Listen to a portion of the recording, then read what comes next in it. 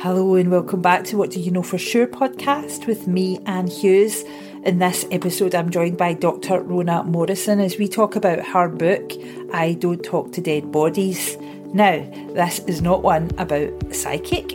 This is a conversation about Rhona, her life, her retired now, but her job as a consultant forensic psychiatrist, and actually about how we see other human beings in the world. So it's really fascinating, and especially when I consider some of the conversations I've had recently, in particular with Natalie a few episodes ago, talking about prisoners and trauma and about how we just think that they're not us, but actually they are us because we have more in common than divides us. And yeah, this is a really good conversation, and of course there's a book at the other side of it if you want to go and purchase that too. Enjoy.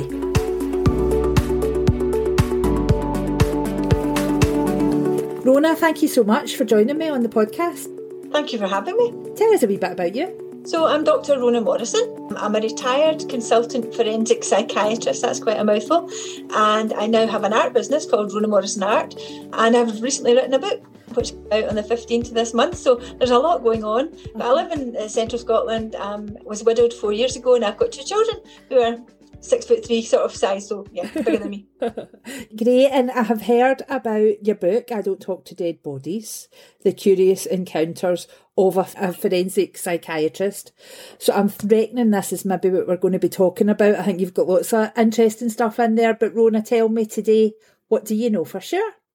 What I know for sure is that there are human beings behind the headlines. What does that mean? I guess maybe I should explain. A lot of the people I saw were people with a mental health problem who had committed a crime because of it. So you might get some sort of heading psycho baby killer or something equally awful in the newspaper, and that triggers all sorts of judgments and assumptions by the readers, I guess. My job, I had the privilege of meeting these people who had committed a crime because of mental illness, and I got to know them as individuals, got to hear their story, and my job was to diagnose, treat them and rehabilitate them. And one of the motivations for writing the book, I Don't Talk to Dead Bodies, is to tackle destigmatisation of mental illness. Yeah. But in the process of doing that, hopefully I hook the reader in with some bizarre, funny, scary stories. The message is quite clear underneath, that actually these are resilient human beings that I wanted to help and to fly the flag for them. Do you know, I so resonate with that because I think there is so much othering in our society, isn't there? Even during difficult times, like in the pandemic or in financial, and you're talking about people, and this is conversations I've had with folk. Well, can they not just take money out their savings, for example, when you're talking about poverty? And it's like most people that are living in poverty don't even know what savings are. Or talking to people that are just having really, really hard times and not recognising that at one point in life they were just like us and then something happened.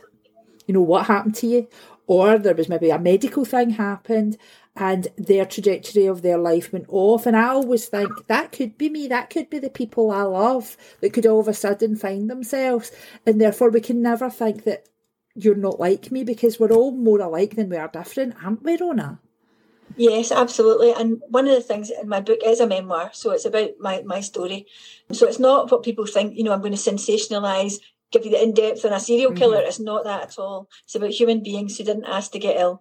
But also it's about my own family story. My own daughter has a mental health problem. She's got obsessive compulsive disorder. In the book, spoiler alert, my husband sadly dies, and my reaction to that, etc. So it's about this happens to my family, things happen to my family. It's not just about me looking after other people who it happens to, it's not about that.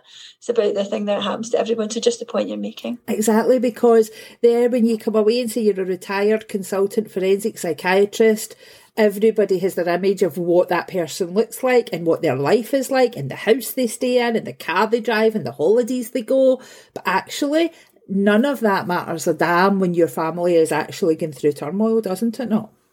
No, absolutely not. We're all in it together, and that was the privilege I had.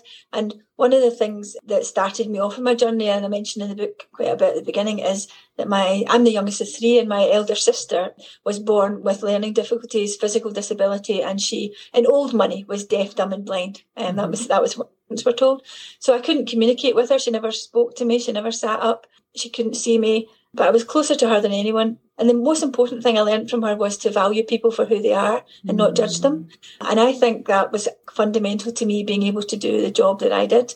Because if you have to deal with someone who's potentially raped a granny or murdered a child or whatever, then if you judge them for the action, you won't be able to see the human being behind it. And my job was to see the human being. It didn't get people off with a crime. If something's happened, the public need to be safe and they might be in a secure hospital or in prison or whatever, but they still deserve to be treated as someone's son, brother, daughter, mother, who perhaps didn't ask to get ill.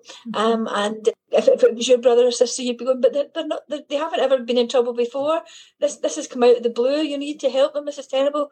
And you know, the people that say throw away the key, lock them up and throw away the key, are the ones who aren't insightful enough to realise it could happen to your family, and you wouldn't be saying that if it was your brother. Yeah. So that's what I learned from my sister. And I think, like, I've had a few people on my radio show and on my podcast recently talking about understanding trauma and the impact that has on people, especially within the prison service, that, you know, there is a belief, the stat comes out at about 80%, but you know, some thinkers believe that it's probably much higher than that, of prisoners in prison have experienced childhood traumas.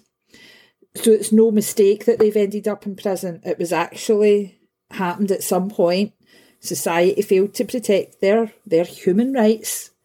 And as children, they in some way were so damaged that this is what we get out the other end, isn't it? I had the privilege of being a prison psychiatrist for many years. So right.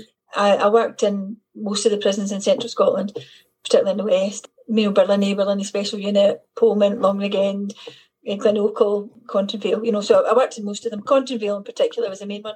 And the majority of people I saw had trauma histories, often multiple physical, sexual, emotional, different types of abuse. And it doesn't excuse the behaviour, because lots of people who have been abused do not go on to commit a crime or, you know, and live perfectly healthy lives. However, it does kind of explain why some people have ended down a particular route. And rather than judge them, the important thing again is to say, right, what can we do to minimise the impact of this and to help people find a path forward? Sometimes it means that they still have to pay. Well, they do have to pay if they've committed a crime. They might be in prison, but it might be a wealthy respite from the drugs and alcohol they've been using to cope before, and they might have time to learn some new coping strategies and maybe have choices when they come out the other side. So it was a privilege to work in the prisons too, because I was as a prison psychiatrist, you don't just see people who have committed a crime because of mental illness. You just see anyone in the prison who needs to see a psychiatrist. So you're seeing a whole raft of people, but the trauma histories are immense. I mean, all I can keep thinking, all the stuff that you've been telling us about the folk that you work with, where do you think that compassion that you can have when somebody sits down opposite, like you alluded to say somebody that's raped a granny or abused a child or whatever, and you think, most of us think, God, I couldn't sit in the same room as that person, would be a very natural reaction. Where do you think you found that compassion to be in that space with them and to be able to speak to them and help them unpick what's going on for them? I have a belief that bad behaviour or mental illness, and they're two different things obviously, but neither of these things define a person. There's something that's happened, but they don't define them. So I don't ignore them. You know, if someone's got a mental health problem, I have to acknowledge it and treat it. That's my job. But if someone has committed a crime, you know, the bad behaviour bit you're talking about, then that has to be dealt with in terms of public safety, as I said already. And there'll be the consequence in court and whatever will happen. But the human being, we've just talked about a lot of the people that I've seen who maybe have committed some sort of heinous crime. When I have the privilege of getting beyond the newspaper headline and actually spending hours with the person and hearing their story and what they've been through. Doesn't excuse it, but it does kind of explain often how they've ended down a path. So again, it's unpicking it and saying, right, okay, I'm not here to judge, but that's the non-judgment thing again with my sister. It's just saying, I'm not judging you, I hear it, we'll deal with that risk, but let's deal with the human being and let's try and deal with that. And I think it's the ability to park that bit in order to see through it and see the person. I think that's, and it's not for everyone. I say in my book, you know, I'm not good with anxious ladies. Someone with schizophrenia and a machete, for some reason, I feel okay with that and I'm happy to deal with that. It's just horses for courses, isn't it? So I was able to do that, so that took me down that path. In a piece of work that I do, I've been speaking recently about children's human rights and the UN Declaration of Human Rights for the Child, and reflecting that maybe some parents don't even know that they have human rights.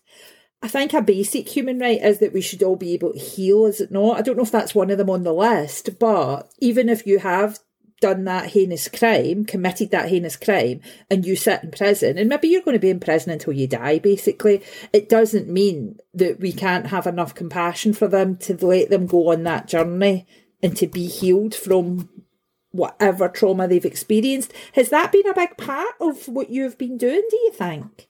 I'm like a bit of a jigsaw, you know. I'll do my piece, but I don't know that I would be doing all of that. But I think my book, in some small way, is an attempt to make people who haven't come across this side of things challenge their assumptions. So if I can get people to see past the labels, then I think that I'll have done my small part towards that, allowing people to heal on that journey.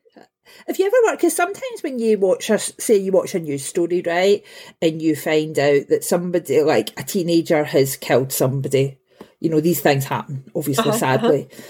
I think, how do the parents of the perpetrator of that crime, who gets tried and who's tried in media, social media, tabloids, all the rest of it, they get put in jail, they're going to be in jail for the next 20 years, everybody demonises them.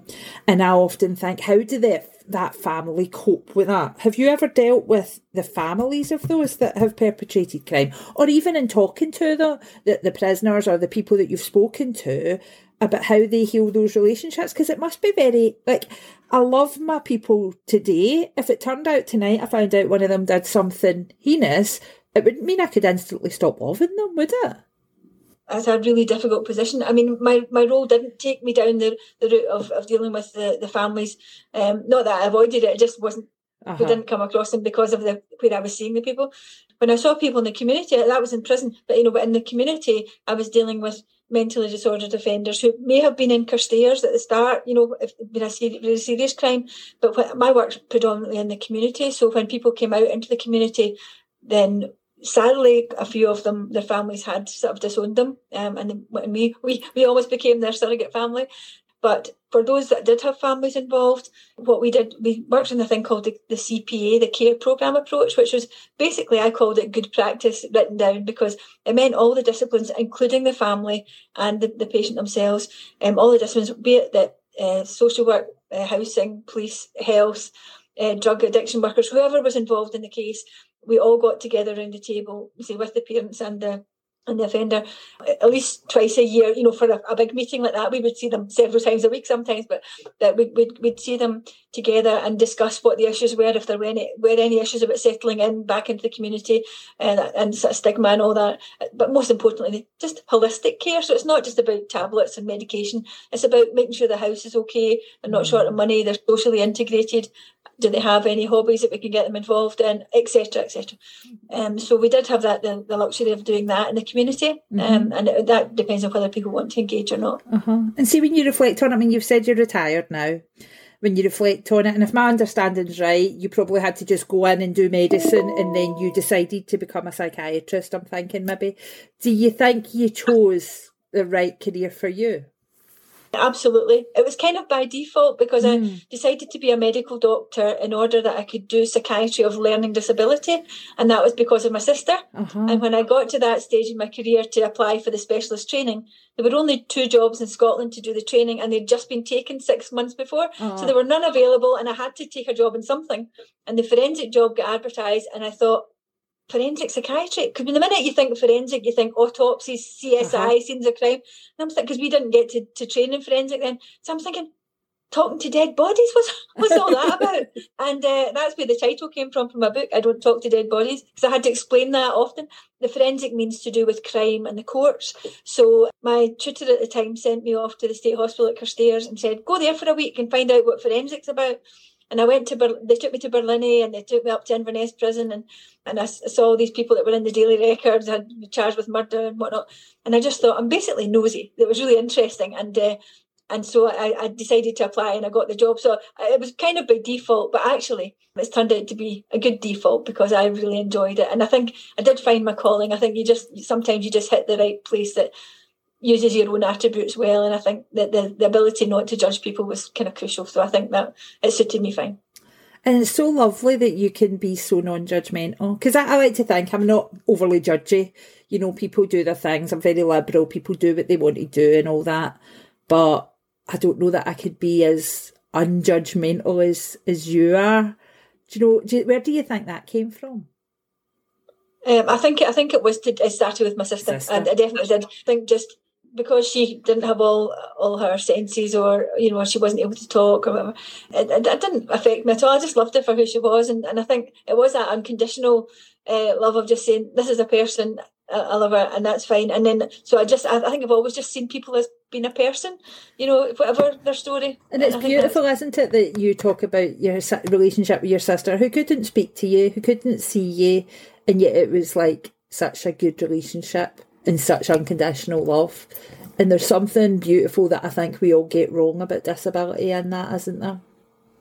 Oh, absolutely. The most important thing is that people achieve their full potential. I'm trying to think what it was called now, but it escapes me right this minute. But there was a while where there was a movement where they were saying that we all deserve the same. We should all be treated the same. And whilst I get that, the tension is good, but actually sometimes people need different things to make them reach their full potential. So just saying everybody's the same is not right, because at one point they were discharging a lot of people from learning disability hospitals because people should live in the community. That was a drive.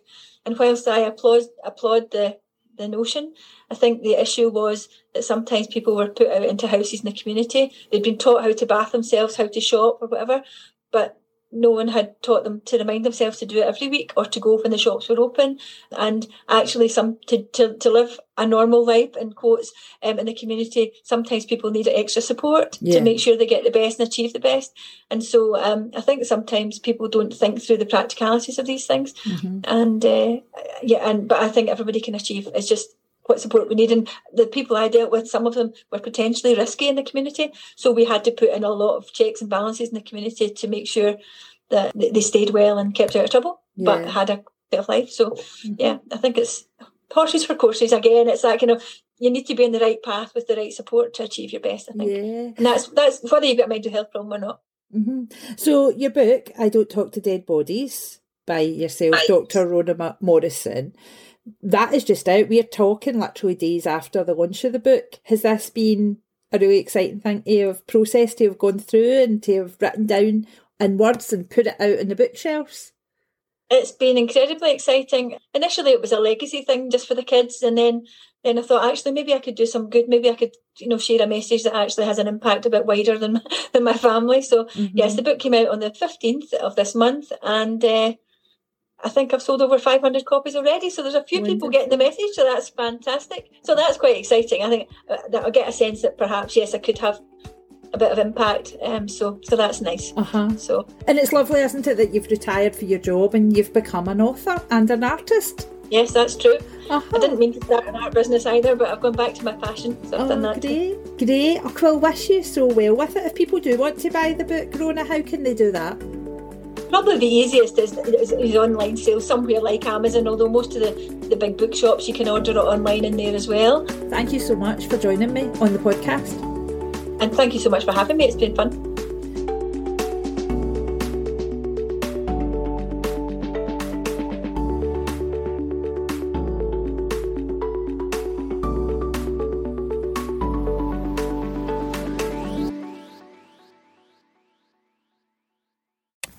Hello and thank you for joining me on this episode of What Do You Know For Sure podcast. If you would like to connect with me, you can do that across social media by searching Anne Hughes Ignite. If I referred to my radio show and the podcast, you can catch those on my Mixcloud. Again, just searching Anne Hughes Ignite. And if you or anybody you know want to answer this question with me, please do get in touch. Just go onto my website, annehughesignite.co.uk, and fill in the contact page at the bottom, and I'll be delighted to have this conversation with you too. Thank you.